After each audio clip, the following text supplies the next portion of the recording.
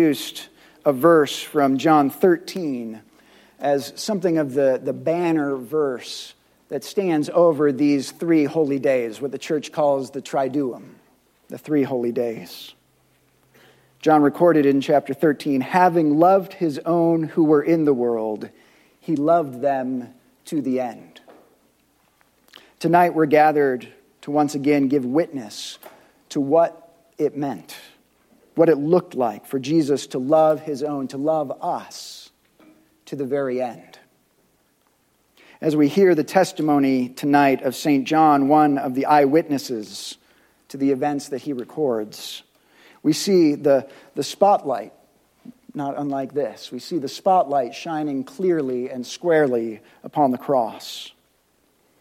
That image of a lone spotlight on a darkened stage is sort of an apt image of the way John tells his story. Remember, this is the evangelist who began his work by declaring, the light shines in the darkness, but the darkness has not overcome it. As John proceeds in telling the story, you can sort of see it in your mind's eye playing out on the stage of human history.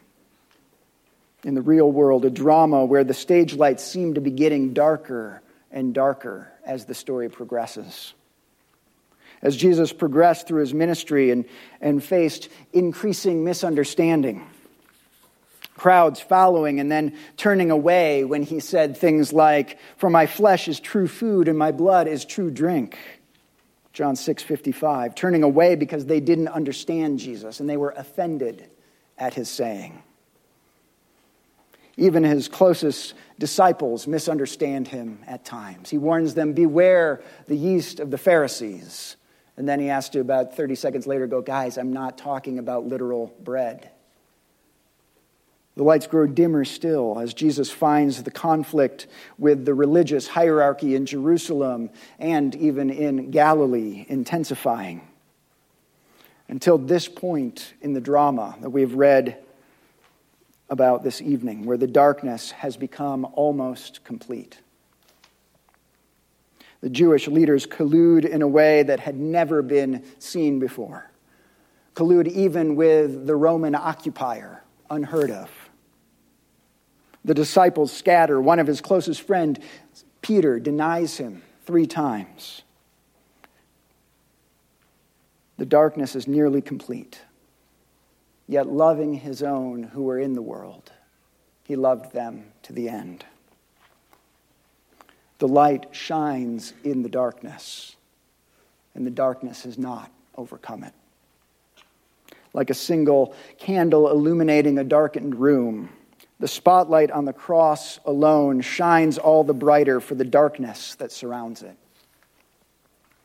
What appears at first glance to be tragic defeat shines forth, in fact, as a moment of singular glory in the history of creation. Brothers and sisters, this is what love looks like. This right here is what it means to be loved to the very end. To know that there is no length that God will not go to in order to demonstrate his love for you.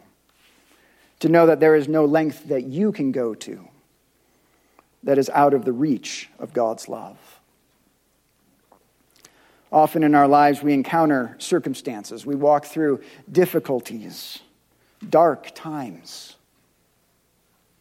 And it's not uncommon in those places to begin to question, well, pretty much everything. Question even things like, is God good? And if he's good, does he really love me? Because this sure does not feel loving.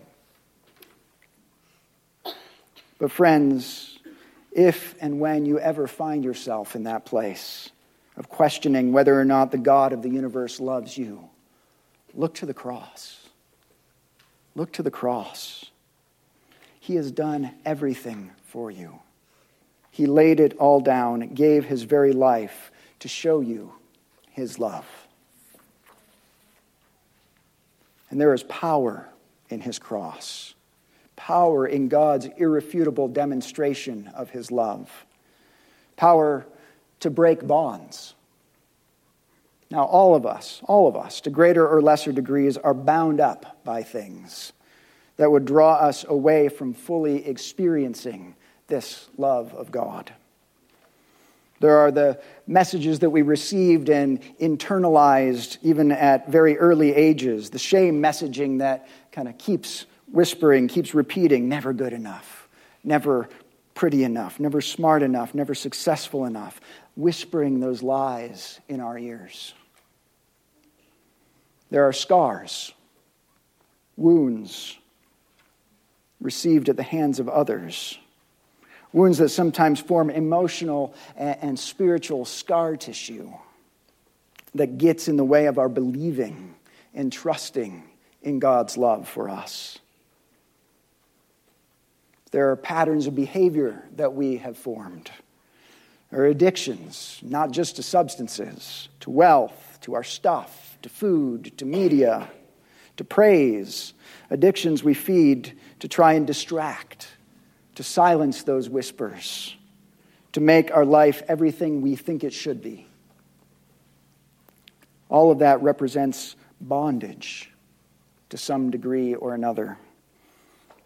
Like Charles Dickens' character Jacob Marley, who's, covered in his chains and locks and dragging his strong boxes behind him. Many of us are bound up with things that distract us and come between us and an experience of the love of Christ on display in the cross.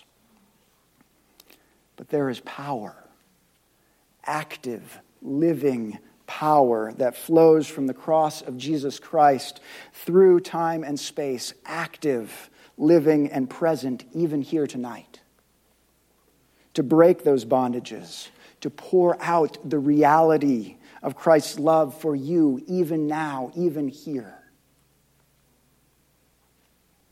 So this evening, as we gather here at the foot of the cross to marvel and to worship and to wonder, don't miss the opportunity to experience the power of the cross, the liberation of the cross. You'll be invited to come up here after some of the prayers and after the cross has been processed around and we've sung our anthems. And I'll lay it down on the platform behind me. When you come, take as much time as you need. I'd encourage you, don't just, come, kneel down, make the sign of the cross, and move about your business. There are brothers and sisters here tonight that need to be ministered to by the power of the cross. Don't rush that. That's why we're here. That's why we're doing this. Sit with the cross. Ask the Lord to come and identify those places of bondage in you. Ask the Lord by the power of the cross to break those bonds, to remove that scar tissue, to silence those voices.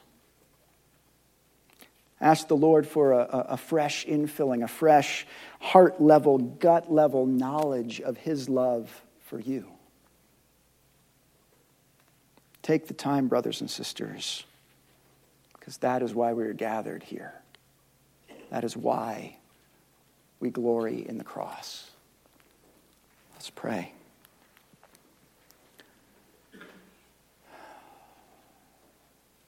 Lord, I praise you for your presence by your Spirit with us here tonight.